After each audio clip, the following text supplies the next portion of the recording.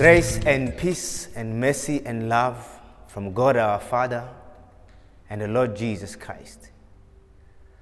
I pray this morning that His comfort will be upon your lives, upon your families, upon everything that pertains to your life.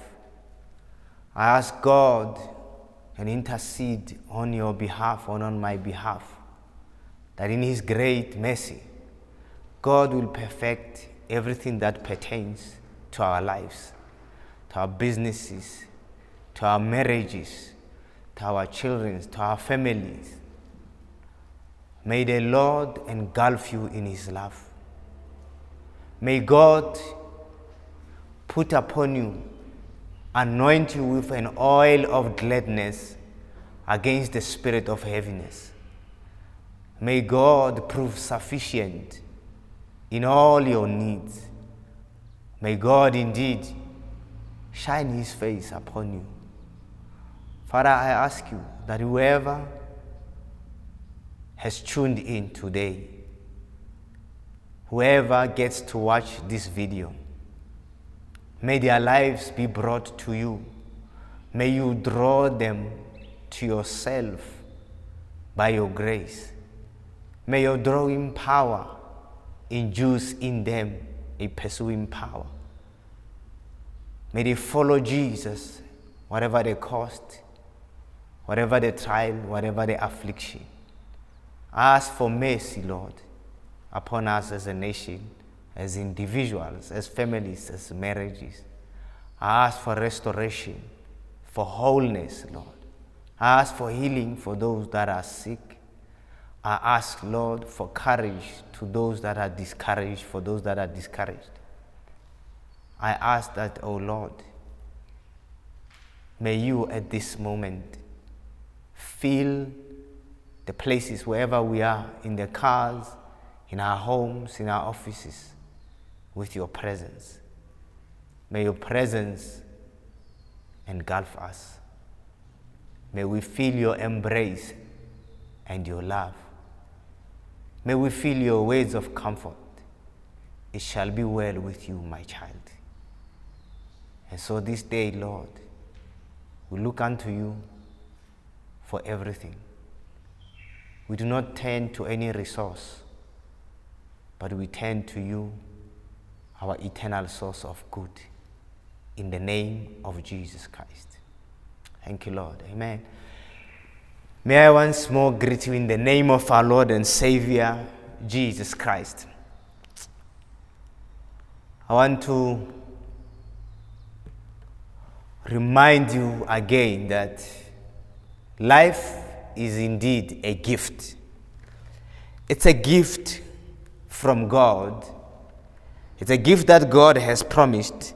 It's a gift that God has given. But as we have come to know, life is also a gift that the enemy can steal. And life is a gift that can only be eternally secured in Christ Jesus. Over the past weeks, we have looked at the devastating effects of death. And yet, the hope that is held out for us, the eternal hope that is held out through the cross of Jesus Christ. And today, I want to dovetail on what we spoke about last week. Last week we had spoken about dealing with the death of a loved one. And that in that space of grief, we must find God, our eternal and ever-present comfort and help. Today, I want to try and ask one of the pertinent questions and answer it as best as I can. It may not necessarily be the answer you have for yourself, and you may not necessarily agree with my answer. But, as it were, it is my conviction about the question: should we fear death? Are we supposed to be afraid of death? So, Let me read first from the book of Philippians chapter 1. And Paul is a one man who has faced death, as we had already alluded to over the past few weeks of our charts. That Paul had faced death at many levels. And we can get a better perception of what it means to face death from him. And I'm reading his convictions about his imminent death, how he thinks he must approach death. This is a man who, when he writes to Timothy, he says, I have ran the race, I've fought, I've kept the faith. I'm at the place where what is left for me is the crown of righteousness and the crown of victory that Christ will give to those who waited patiently, faithful and with hope for his coming.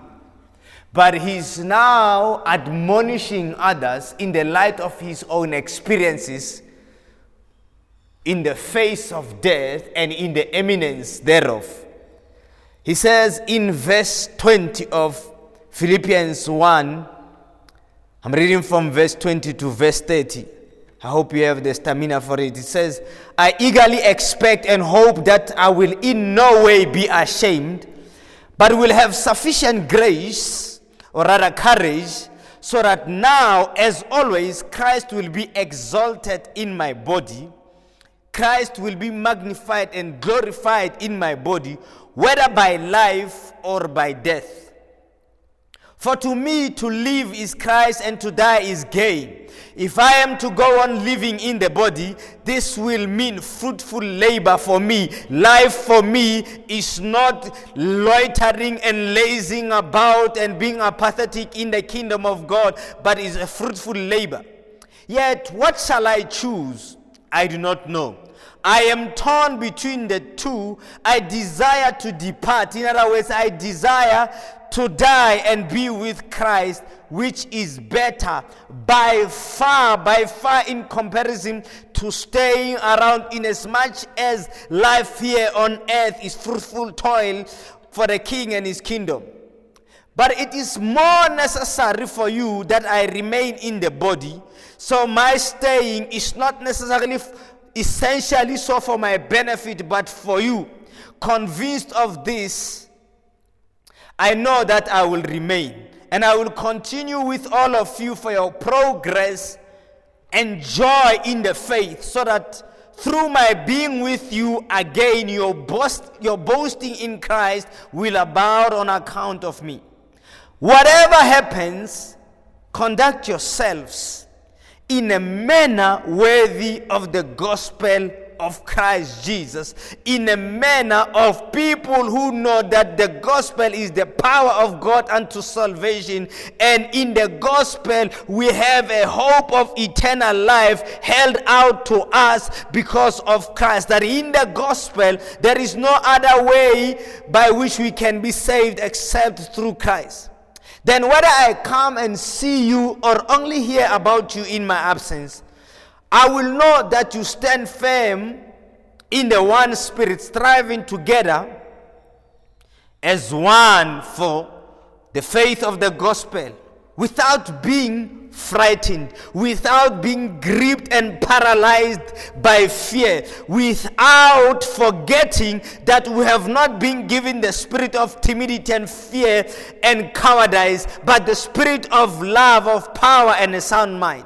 In any way, do not be frightened in any way by those who oppose you, whether they threaten you by death, by oppression, or whatever manner of trying to stifle you from preaching the gospel. This is a sign to them that they will be destroyed, but that you will be saved, and that by God. For it has been granted to you on behalf of Christ, not only to believe in him, but also to suffer for him. And your suffering may lead to death, as it were. Since you are going through the same struggle you saw I had, and now hear that I still have, should we fear death? The answer is mostly hypocritical or less thought through for most of us. My answer, which I say you are free to disagree with, is that a capital no and a small letter yes in that order.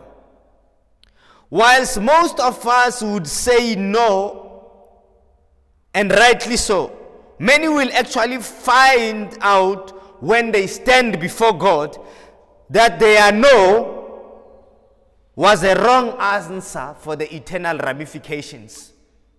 That you should have been more concerned about death. And this is because in salvation we have justification and sanctification. We are perfected in Christ, and yet we continue to be perfected in this life. And so it is, as we ponder death, we can give a definite no to fearing dying, to fearing death. But we must also give a suspensive, a conditional yes to it. A suspensive condition means unless a condition is met or is actually completed, there is a hanging matter. Let me make it simple. When you buy a house, they will say your purchase of the house is suspensive or has a suspensive condition, that is whether you receive the money, the loan to purchase. Which means if you don't get the money, the offer to purchase falls through. In this case, our offer of life does not fall through. But our concern about our death must stay depending on whether we would have completed and fulfilled certain conditions that allows us to not be bothered by death. It should be clear that in our relationship with Jesus, what we are now is what we will stand before God as. You won't stand before God as the person you had intended to become. You won't stand before God as a person you had hoped to become. You are going to stand exactly as you are. In other words, your shortfalls won't suddenly disappear. They would come into play when you have to account. Death, therefore, presents us with both the privilege of being with Christ in our eternal bliss with Him. There's no suspensive condition for a child of God. There is a suspensive condition for an unbeliever. No one can come to the Father except through Jesus Christ. So you come to God, you want to spend eternity in His kingdom, in His bliss, in a place of eternal glory. The suspensive condition for you is accept Jesus Christ as Lord and Savior. But death also presents us with a certainty of accounting, of giving account for the life we have lived, what we have done here on earth. Therefore, it is to that fact that I say we must give a suspensive yes to the fear of death. We say yes because death will terminate, will cease all your activities here on earth. All that counts towards your eternity. You cannot change beyond the grave. So from the onset, it must be clear off the bed that when you're dealing with death, you are dealing with the only phenomenon that's going to stop everything that counts in your favor in eternity. In other words, all that you wish to do cannot be done beyond the grave. So, let's read from the book of Ecclesiastes chapter 9 from verse 10. The admonition that we want to bring as a base to be more concerned about death, not because you fear death from a place of you dying, but for what death can take away from you. Ecclesiastes 9:10 says, whatever your hands finds to do, whatever you plan, whatever you dream, whatever you hope for, whatever your priorities, your responsibilities, whatever your purpose here on earth is, whatever your hand finds to do, do it all with all your might. Do not procrastinate it. In other words, do it timely. Do it at an opportune time. For in the realm of the dead, in the grave where you are going, there is neither working, nor planning, nor knowledge, nor wisdom. So all your divine ideas, all your brilliant, innovative idea comes to naught beyond the grave. What are the implications of this verse for us? Number one, death will rob you of all you procrastinate. Everything that you procrastinate, everything that you do not nurture now, anything that you do not prioritize and put in order, death will rob you. Because death ensures that you don't have a tomorrow to do the things you procrastinate today. Death closes the tap of anointing of any good you could have otherwise done. We carry the anointing in this body. Wherever you want to go and preach, whatever you want to do, whoever you want to lay hands on, whoever you want to pray for, wherever the anointing from your life would flow, death will close that tap. Death ensures that time is not redeemable. It is the only phenomenon, as I said, that makes everything in your life cease. Paul says to us, redeem the times. But the times can only be redeemed by those who are alive. Beyond the grave, death ensures that time is no longer redeemable. Death will steal all that you have procrastinated, as I said. Therefore, fear death only as a thief.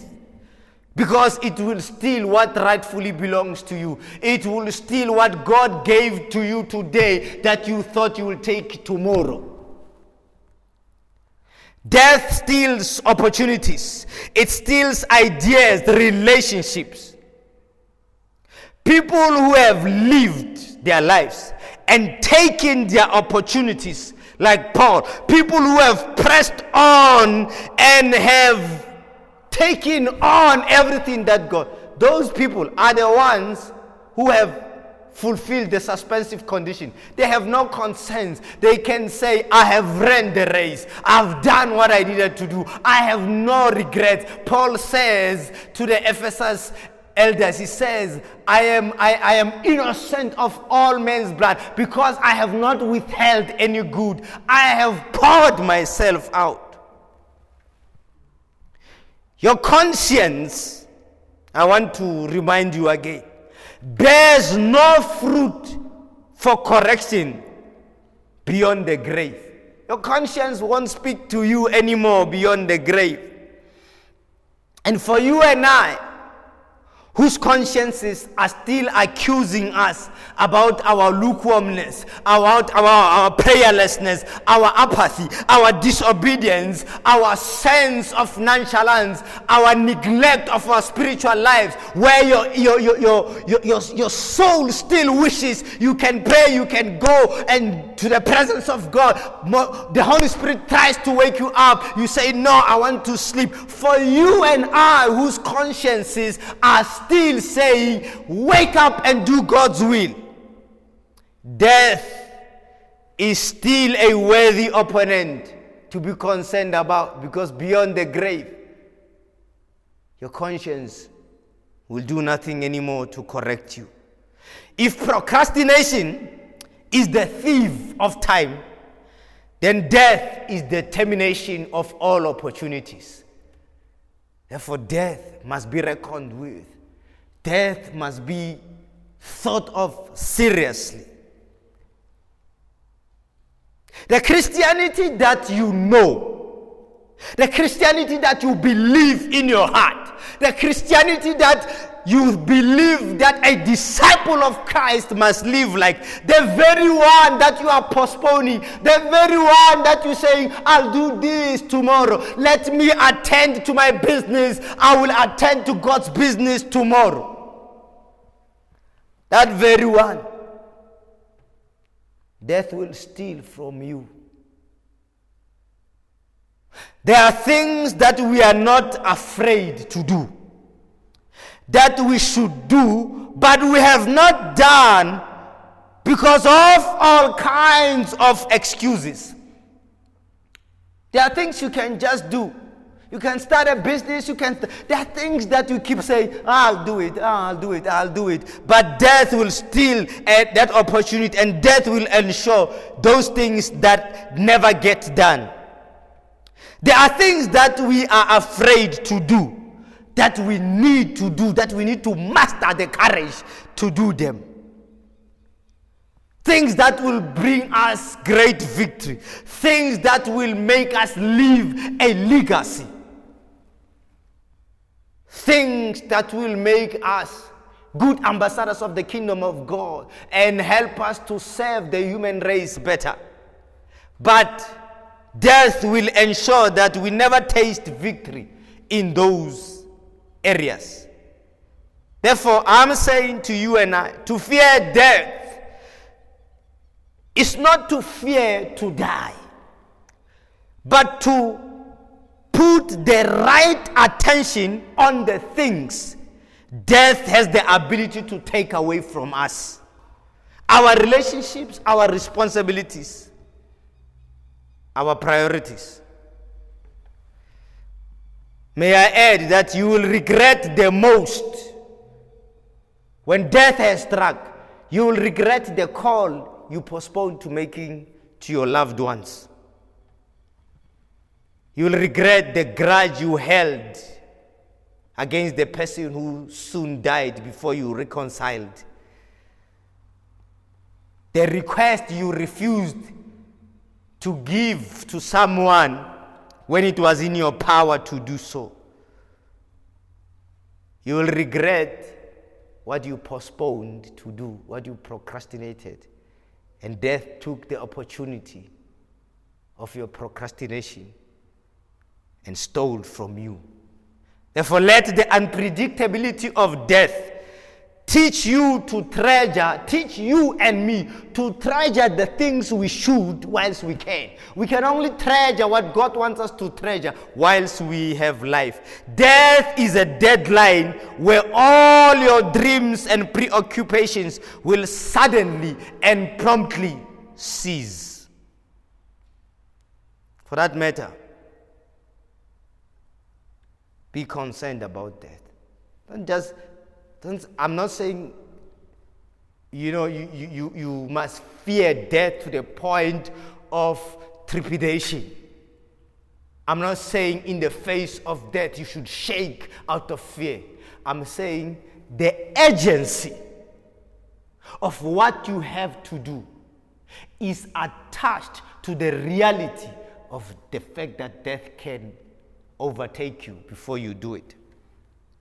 The next point I want to attend to is our response towards either the death of someone or someone dying, or how people tend to react.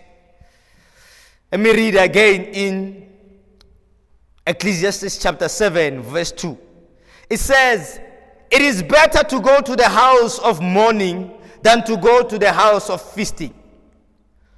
For that is the end of every man, and the living will take it to heart and solemnly ponder its meaning. It says it is better to go where there's death, because when you are living, you will solemnly, you will think, ponder about what you have just experienced with a view that it could come to you anytime.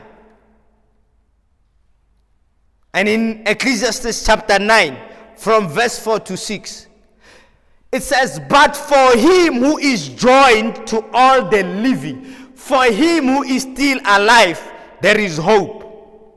For a living dog is better than a dead lion. For the living know that they will die. So the Bible attests to the fact that you and I watching this video, you and I, even me preaching, know that we will die. But the dead know nothing, and they have no more reward, for the memory of them is forgotten. Now listen to this part, because this is where I want us to come to. As also their love, their hatred, and their envy have now perished. Nevermore will they have a share in anything done under the sun. So most people, when we have lost someone, the emotions of grief overcomes so many of us, such that we become suicidal. And we think killing ourselves will take the pain away. No, it won't. What rather we should do, number one, whilst we are living and there is hope for us, let us redeem the time and take the opportunities to do what we should do, nurture what we should whilst we can. Number one, nurture all your relationships. Take time to spend with your loved ones. Make the calls. Make the time to go and see them. Write the SMSs. Do the videos. Do what you have to do so that you don't procrastinate what could have been done. I love what Ecclesiastes speaks a lot about death anyway. In Ecclesiastes 9 verse 9, it says something that I find very interesting, which is applicable although it's spoken in context. It says, enjoy life with your wife, whom you love. So I can say enjoy life with your friends, with your colleagues, with everyone whom you love, all the days of meaningless life that God has given you under the sun. Life is meaningless when Christ is not the center of it. And the writer, purportedly Solomon, was addressing a life that is meaningless without God, where you have amassed everything, and Jesus tells you, what good shall it profit you to gain the whole world and lose everything? It says, when you have work and you have everything, don't forget to enjoy. Don't forget to enjoy your wife, your children, because soon that work will be terminated by death. It says, all your meaningless days, for this is your lot in life and in your toilsome labor under the sun. Enjoy, nurture your relationships. Number two, remind yourself that our love for one another is only effective this side of the grave. Their love for you will be God, and your love for them will not be felt. So love people whilst you can, when there is hope. In death, we are not a collective. We are not families. We are not spouses. We are individuals. And what does that mean? It means our purposes in God do not cease with the loss of loved ones. So, when we lose loved ones, our response should not be to withdraw from living life, because in living we are fulfilling our purposes that never dependent on the presence of our lost loved ones. And again, I choose not to be insensitive, but I want to be frank. Sometimes the truth is, in that place of deprivation of human interaction, we can experience God at a deeper level. The Bible tells us that John was exiled to the island of Patmos. History tells us that it was after they tried to kill him, boiling him, doing all these things, they exiled him to the island of Patmos. There was no interaction. Maybe if there were other people, they were also grieving people. Maybe they were slaves, but there was no family. But in that place of loneliness and grief and a sense of neglect and hatred and rejection, John says, I saw him whose eyes are like blazing fire. I saw Jesus.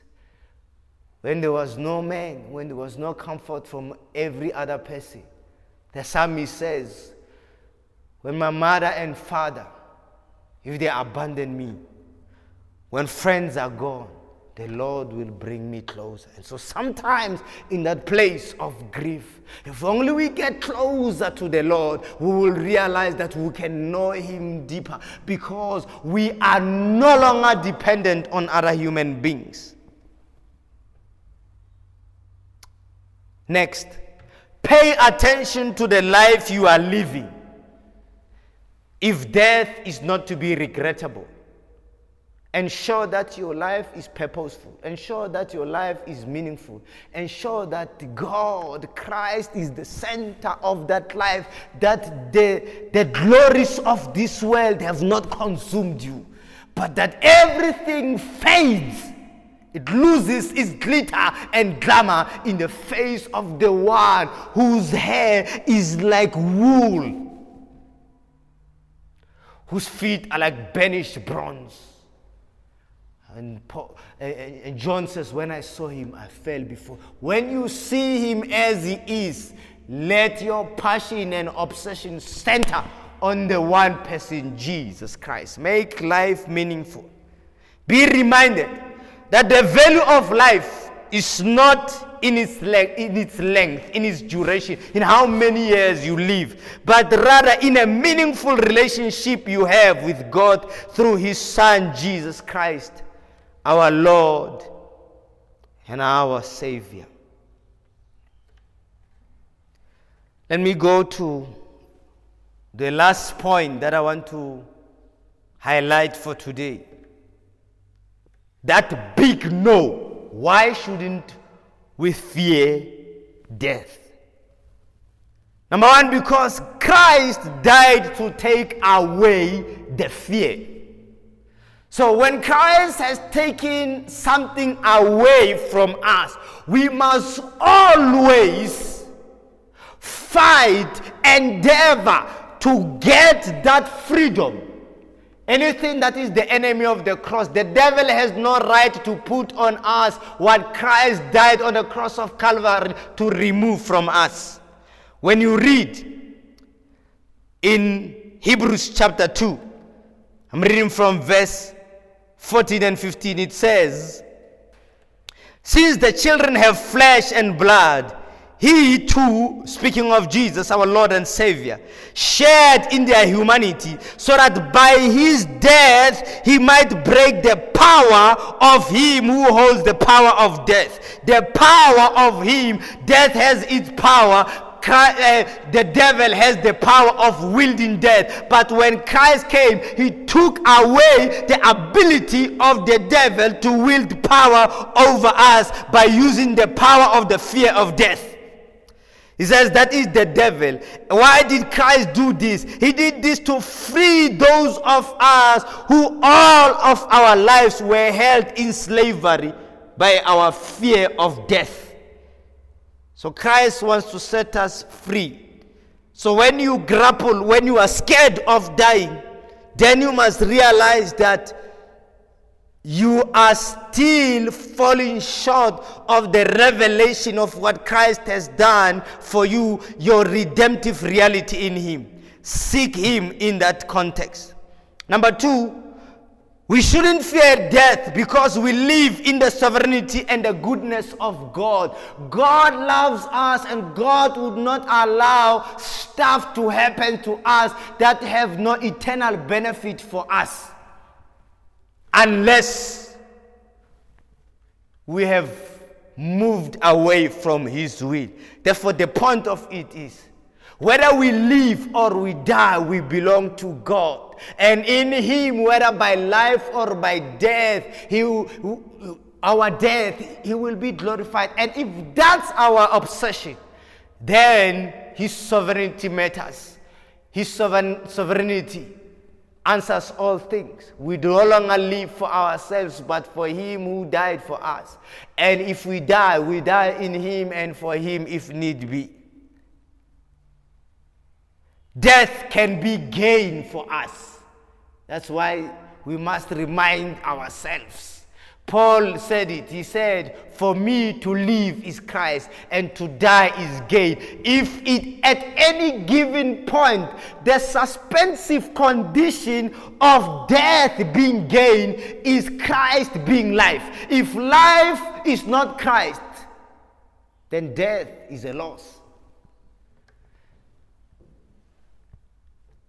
Therefore, you and I must ensure that Christ is life. We must not fear death, because death does not have a final say in our lives. It does not have a final say in our eternity.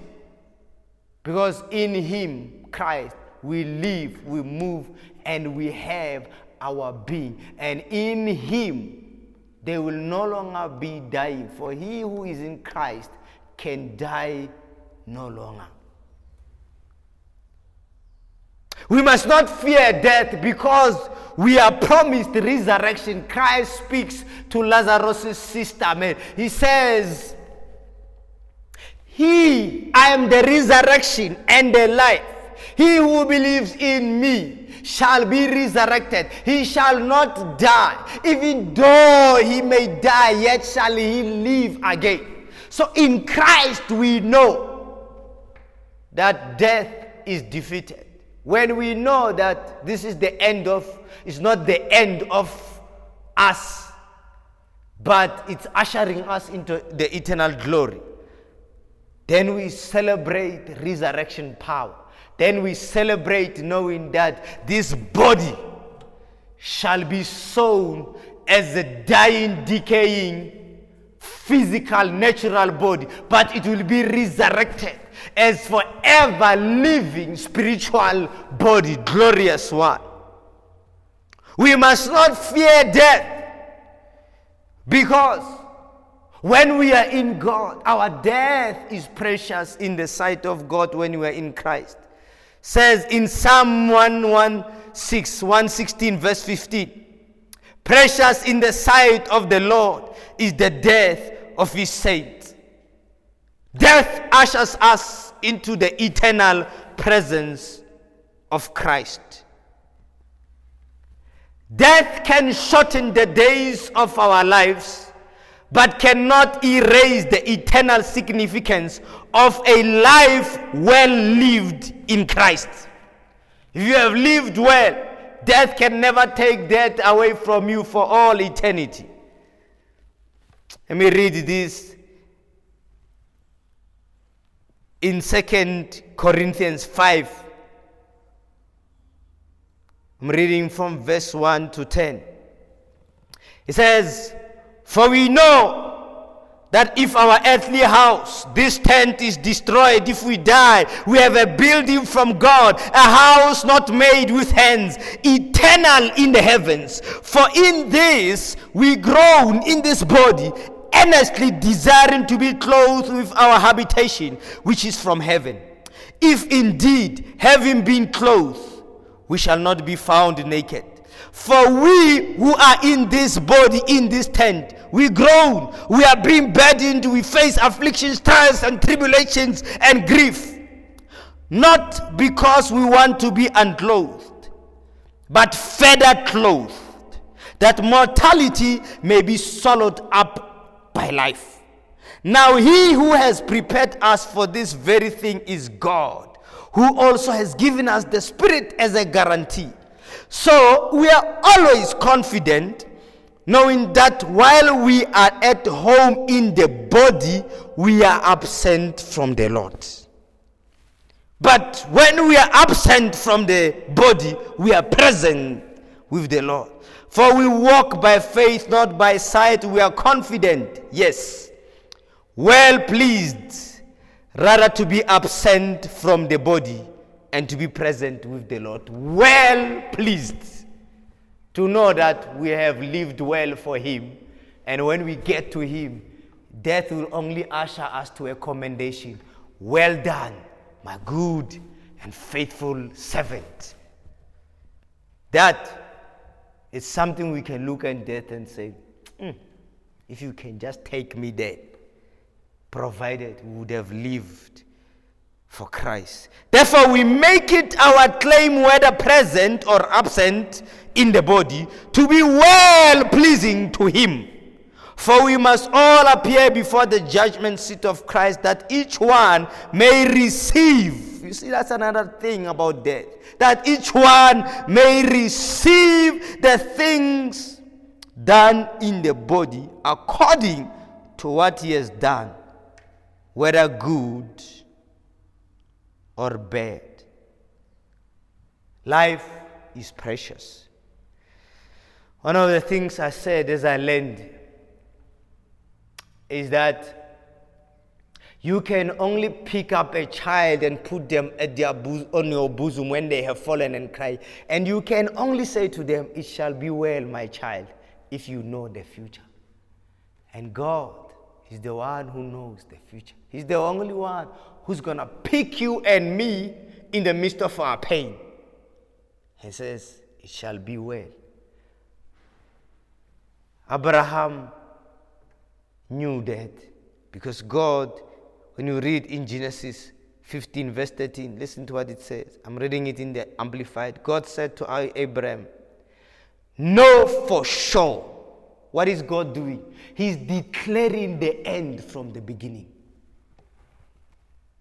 He says, "Know for sure that your descendants will be strangers. They will live temporarily in a land, Egypt, that is not theirs, where they will be enslaved and oppressed for 400 years. And then God says, "But I will come." And the time came when he said, "I have heard the cries of my people and I have come." Are we crying? Are you grieving? Are you having questions? Are you feeling depressed? Are you feeling down? Are you feeling lost? Are you feeling neglected? Are you feeling a sense of hopelessness in the face of everything that you have no control? God says, "I knew, and I have come. I've heard your cry, and I stand and I knock." When you open the door for God to come, we don't have to fear. Let's rather be more concerned about how we live for God. We don't have to fret. But for him who does not know Jesus, who does not know his love, his mercy, and his grace, for you who said, "I hate God," may I admonish you, death is a serious threat for you. And for you who live a double standard life in God, may I warn you and encourage you, get your life in order. To live is Christ, and only death is life again. Can I just pray?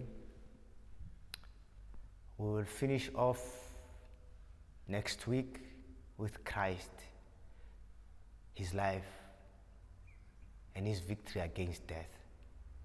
Until then, ponder this idea: to live is Christ, to die is gain. We're hoping to have an interactive session, hopefully next week, where we can, in an interactive way, speak about what we have chatted on over the last few weeks. So if you can join us, then the link will be provided next week. So let's pray for you. Let's pray for me. Let's pray for the nations of the world. Heavenly Father, we thank you that death in Christ is defeated by life. That death in us is defeated by Christ. And that the fear of death has been uprooted. I pray right now that by your Spirit you may remind us. We have not been given the spirit of anything, of anyone, of any situation, even of death. We have been given the spirit of power, of love, and a sound mind. Teach us to number our days that we may present to you a heart full of wisdom, that death does not catch us off guard and therefore cause fear, but that we may be wise in how we live in these last days, that we may shun evil, fear the Lord, that we may redeem the times and do what needs to be done whilst we have an opportunity to do so before death can overtake us. I pray for the ones who are listening that are living double standard lives, who are clinging to earth but proclaiming Christ with their mouths. Lord, may you convict them to get their lives in order, to lay aside the weight and the sin that so easily entangles, and to run the race of this life, these afflictions around and about, with perseverance, looking unto Jesus, the author and the finisher of our faith. I pray for those who don't know you, some who hate you, some who despise you as a white man, as a Jewish person, some who have their own Jesus. I pray for your mercy, Lord. You want every man to be saved. I pray may their hearts be softened to the gospel of Jesus.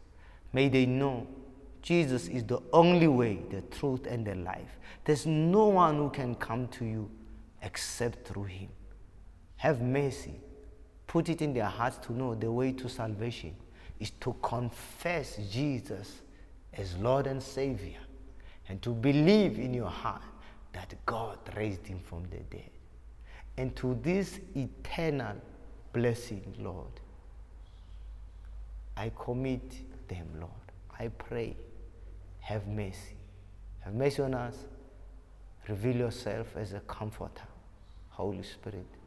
In Jesus' name, amen.